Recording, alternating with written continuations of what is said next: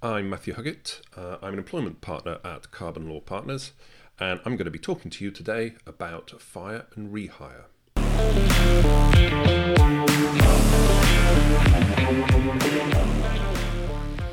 Hello, well, today's topic is obviously prompted by the publication by the government of their draft code of practice on fire and rehire, or to give it its more accurate name, give it its more accurate title, the Code of Practice on Dismissal and Re-engagement. Now, of course, the whole issue of fire and rehire tactics, the dismissal and re-engagement of employees, as a method of introducing changes to terms and conditions of employment, have been, in the news quite a lot of late. I mean, we've seen a number of cases going to the courts.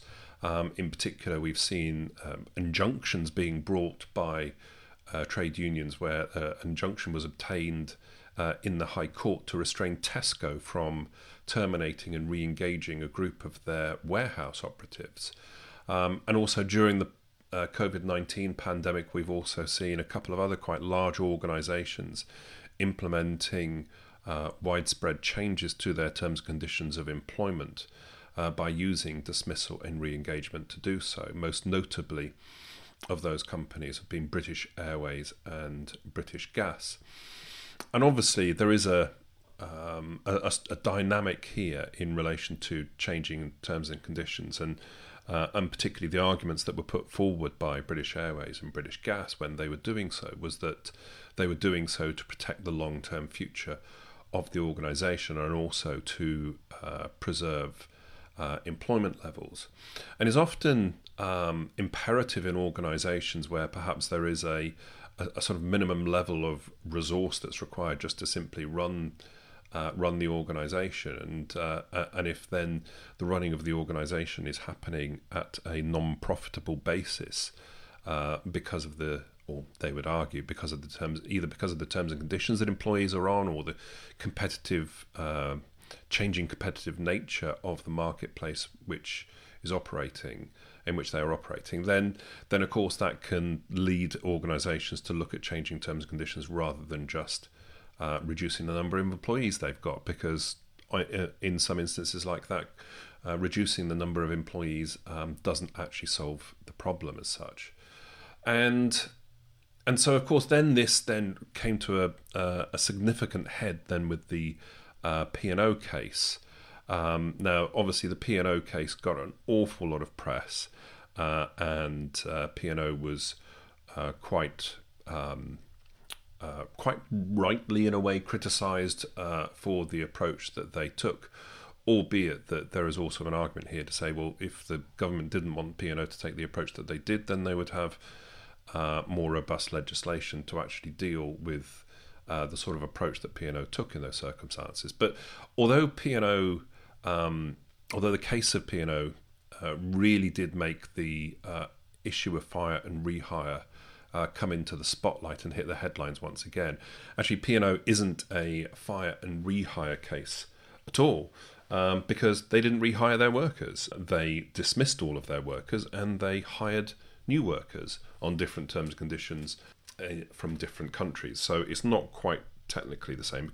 They weren't changing terms and conditions for existing workers. They were simply wanting to change terms and conditions and did so by getting new workers and dismissing all of their existing employees. But be that as it may, what it did do, it ensured that the government followed through on a promise that they'd given some time ago to look at the way that the law protects people from these particular instances. And essentially what the government concluded to do is, although they were being put under pressure to change the legislation, what they did do is that they committed to providing a code of practice. And alongside all of that, we've got ACAS in November 2021. It updated its advice about making changes to employment contracts and what the employer responsibilities were in doing so, which of course is then something that could be used in employment tribunals to try to show that what the employer perhaps has done has been unfair if they haven't followed that guidance, or fair if they have, albeit that that is only guidance, not a code of practice, so it does have a somewhat different standing within the employment tribunals. And And so as a result of that, we then got the government announcement back in March of 2022 that a new statutory code of practice would be published to deal with fire and rehire issues and to provide guidance. Now, that has now been published. The draft guidance has now been published. So that's what we're going to have a look at. We're going to have a look at what it says and what its recommendations are. And whether in fact it really changes anything. Does it change what employers can do or what they can't do?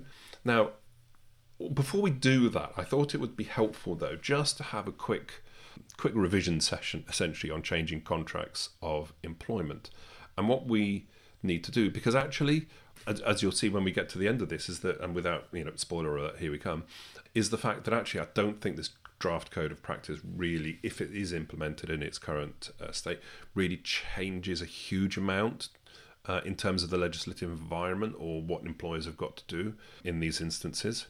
And I'll explain why. Because when we have a look at changing terms and conditions of employment, essentially what we are doing is we need to have a look at whether the change that we want to make is already authorised by the contract. So that's where you get specific flexibility clauses, mobility clauses, or in terms of location of work, or perhaps in relation to hours of work. I mean, particularly, say for example, you might have have reserved the right within the contract to change the shift of one employee to a different shift.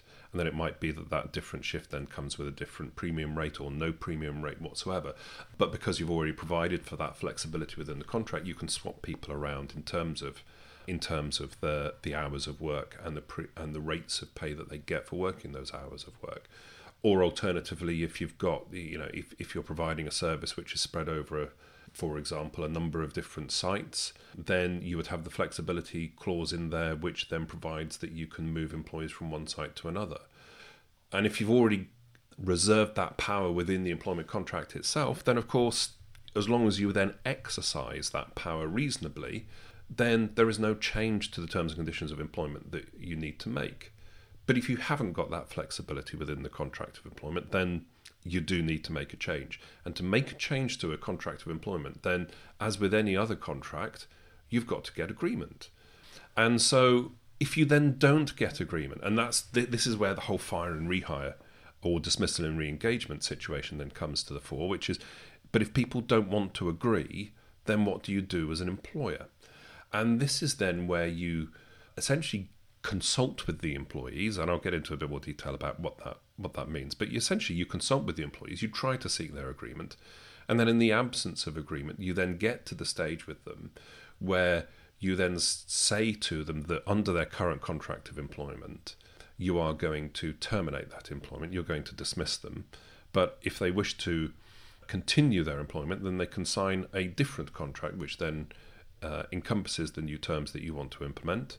And if they then sign that contract of employment, they are therefore re-engaged and they remain employed.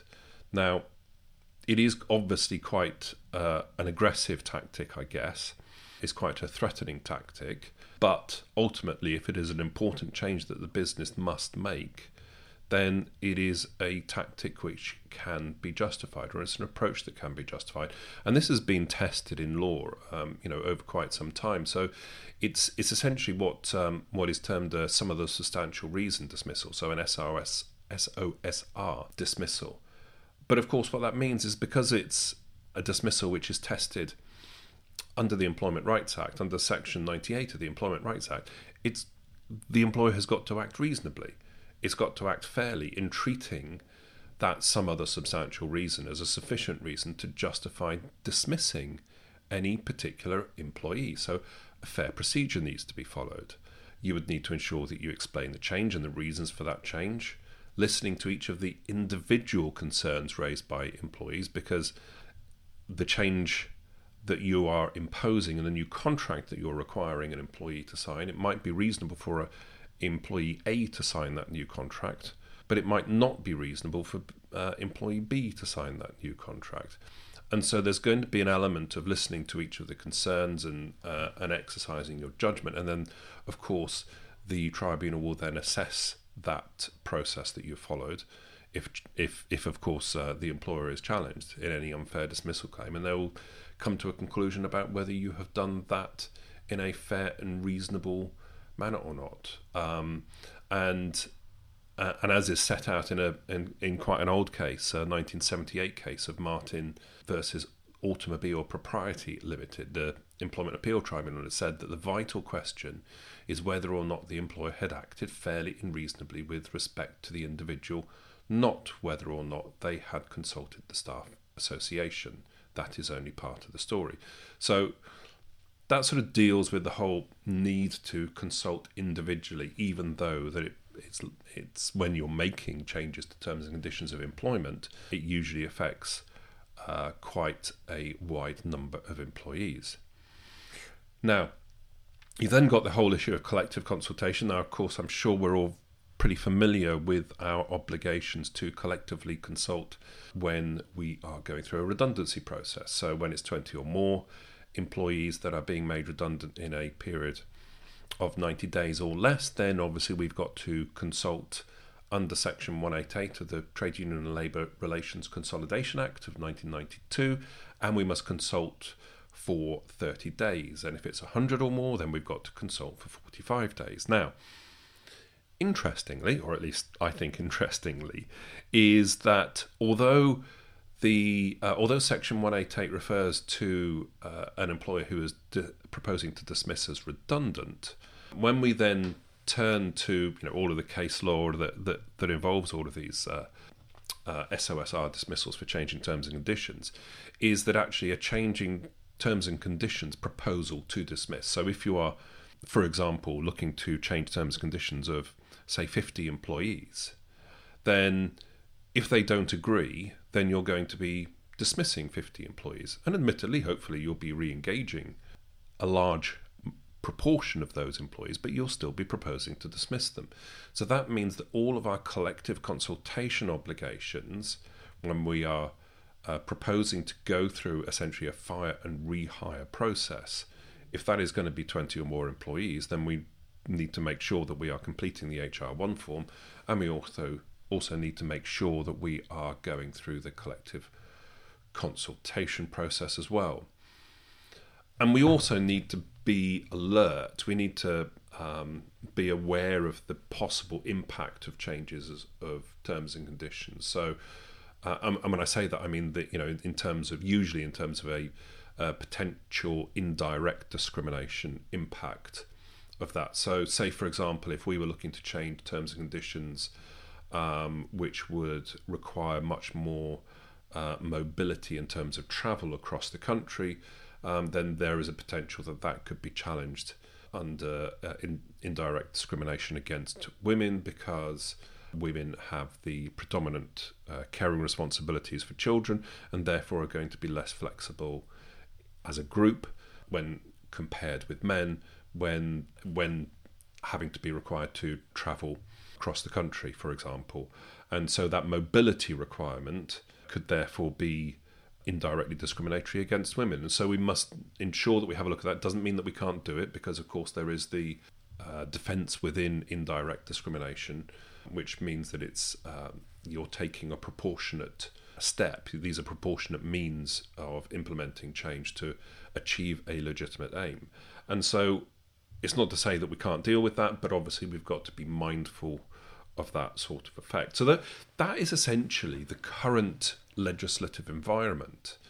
And so there are already, and certainly this is my view, I mean, there are already significant challenges that employers have when having to justify changes of contracts of employment and trying to impose changes of contract of employment through a dismissal and re-engagement process. Because what will happen is that if they cannot justify the need for that change, then individuals can then simply reject that change and essentially bring claims under the current legislative regime. Now, I do, though, completely appreciate and understand that, and as I've said already, it's quite an aggressive, potentially aggressive step that an employer makes, because it's the ultimate threat. You either agree to these terms or we dismiss you from your job, which, particularly given that those terms have been agreed previously, then why should the employer then be given, to an extent, carte blanche to then change those terms, change the deal, change the agreement in the future? Well, obviously that's then what the employer has to justify. They have to justify the context within which they are making the change, why they need to make that change. It can't simply be that, well, we just fancy making 5% more profit this year, so we're going to reduce a certain number of benefits or whatever it might be. They've got to, as the Employment Rights Act says, they've got to justify some other substantial reason. So it's got to be a substantial reason.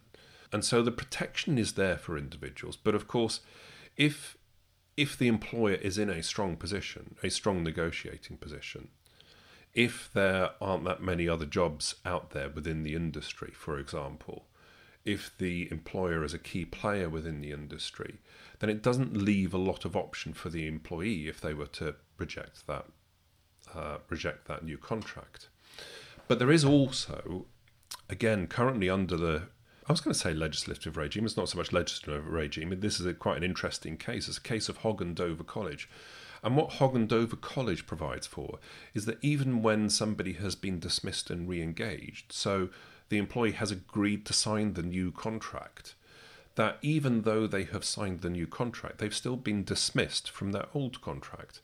And because they have been dismissed under their old contract, they can still bring a claim for unfair dismissal for their dismissal under their old contract. So they don't have to walk away from their employer. They don't have to walk away from their job in order to simply be able to bring a claim. So they can protect their position by accepting the changes of terms and conditions, protect their employment rights, and yet, despite the fact they're still employed, bring an unfair dismissal claim against their employer. So it's really quite an interesting point that often isn't explored and is sometimes overlooked in these circumstances. Now, what about the code of practice, though? So I did give you a little bit of a spoiler alert that I didn't think this really changed anything much at all. And I don't think it does. And the reason for that is because the steps that an employer has to take already in justifying any potential dismissal as a some other substantial reason dismissal, I don't think that this code of practice, this proposed code of practice, really raises the bar much at all. Now, let's have a look at what the code is doing. The first obligation that the code is placing on employers is that, what it says is that once it is clear to the employer that employees are not prepared to accept, without further negotiations, the contractual changes which it has proposed, but the employer concludes still that it needs to implement those changes, and that it might require unilateral imposition of those changes through a dismissal and re-engagement, then the employer has to re-examine its business strategy and plans in light of the potentially serious consequences for employees. Well, what does that mean? Well, to be honest, all that means is that there has got to be a paper trail and essentially a justification, a re-justification for the decision that's been made in the first place. Now, the code does go a bit further and it says, well, it suggests some factors that have got to be taken into account in that reconsideration process. They include the risk to the employer's reputation, the potential to damage the relationships with the workforce, damaging relationships with the trade unions, the potential for strikes or other industrial action, and particularly we saw that in the British Gas case, which I referred to earlier, the risk of losing valued employees, the risk of facing legal claims, the cost of management time needed to defend those claims, whether the proposed changes have a discriminatory impact, which I've already mentioned, and whether there are any alternative ways of achieving the objective, which again also leads into that indirect discrimination test, which I've already mentioned. So an awful lot of this is already in existence because certainly the risk to the employer's reputation, damaging relationships with the workforce, relationships with the trade unions, potential for strikes, and the risk of losing valued employees is no doubt factors that employers would take in any event before actually going down this road, because it's quite obvious that those are the commercial impacts of doing so. That doesn't necessarily make any difference to, obviously, whether it is a fair, some other substantial reason dismissal or not, because these factors are the commercial impacts rather than necessarily the fairness impacts, or whether it was fair, I should say, to actually make the change in the first place. But anyway, so we've got to go through that process. We've got to consider those factors. It's not an exclusive list, so there are other factors that we might need to consider on a case-by-case basis.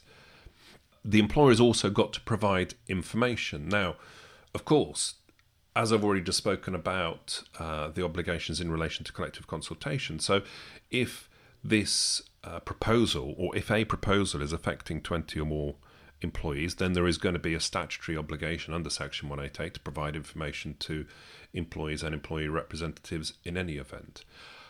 But what this code does is it now actually imposes a requirement to provide information in any event, no matter what the numbers affected are. So even if we're dealing with less than 20 employees, say it's a group of 5 employees that we're looking to change terms and conditions of employment for, then we would still have to go through a process of providing information to the employees or alternatively employee representatives. And that information would include the nature of the proposals, who would be affected by the proposals, why there is a need for the proposals, the time frame for the proposed changes, and any other options that are being considered, which again, when we go back to the original communication, the justification in order to make sure that we are going to be in a position to show that if ultimately we do need to dismiss somebody, that it's going to be fair under the some other substantial reason dismissal process, then we should be doing this anyway, which is why I think that these steps that the code is requiring employers to take is in any event in place under the legislative regime. Now, of course, what this code does, though, is it actually says in black and white that this is what you've got to do. Because whilst certainly as legal advisors, I would be talking to a client and I would be saying, well, this is what you need to do in order to justify the some other substantial reason dismissal for any individual that decides not to re-engage with these new terms that you're proposing. But this code actually spells it out. So it's to be honest, I think this is just simply more a clarification rather than necessarily actually introducing any additional obligations on any employers. Now, we are going to have to make sure that from a document record-keeping point of view, that we have got the evidence to support the steps that we've taken. So it may mean that we need to be a bit more rigorous in terms of notes of meetings and communications and so on and so forth with employees. And again, particularly where we're dealing with employees where it's less than 20 who are affected, because we would be having to do that under the collective consultation requirements in any event. So as I said, I don't think this really changes anything. Now, this is only a draft code, so there is still the opportunity for this to be changed. And certainly for those of you who have been but for reading any of the reporting in the press about this code, then there is a reasonable amount of commentary already out there that is essentially saying that it doesn't really change a huge amount. So whether there is going to be additional pressure from the trade unions and from the Labour Party perhaps to beef up this code a little bit more, because of course originally the trade unions were pushing for specific legislation to be brought into force to protect employees who are affected by fire and rehire situations. And of course, as I said, this is not a change in legislation, albeit that employment tribunals will take the code of practice, obviously if it is then confirmed in due course and is no longer draft and is a code of practice, the employment tribunals will need to take the code of practice into account when then assessing whether any dismissal is fair or not. So it really is a case of as you were. It doesn't change anything at the moment, obviously because it's only a draft code of practice. Even if this draft becomes formally implemented, I don't see it really changing the practices that employers will have in relation to fire and rehire, albeit that, as I said, documentary evidence is probably going to become far more key in showing the process that we have followed and justifying it in conjunction with this code of practice.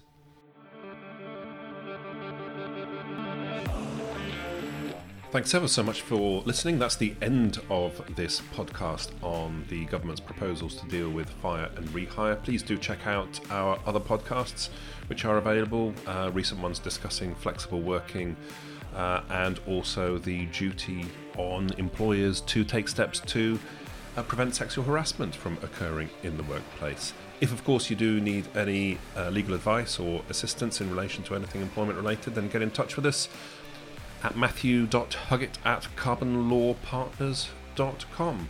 But in the meantime, hopefully speak to you all soon. Cheers, bye.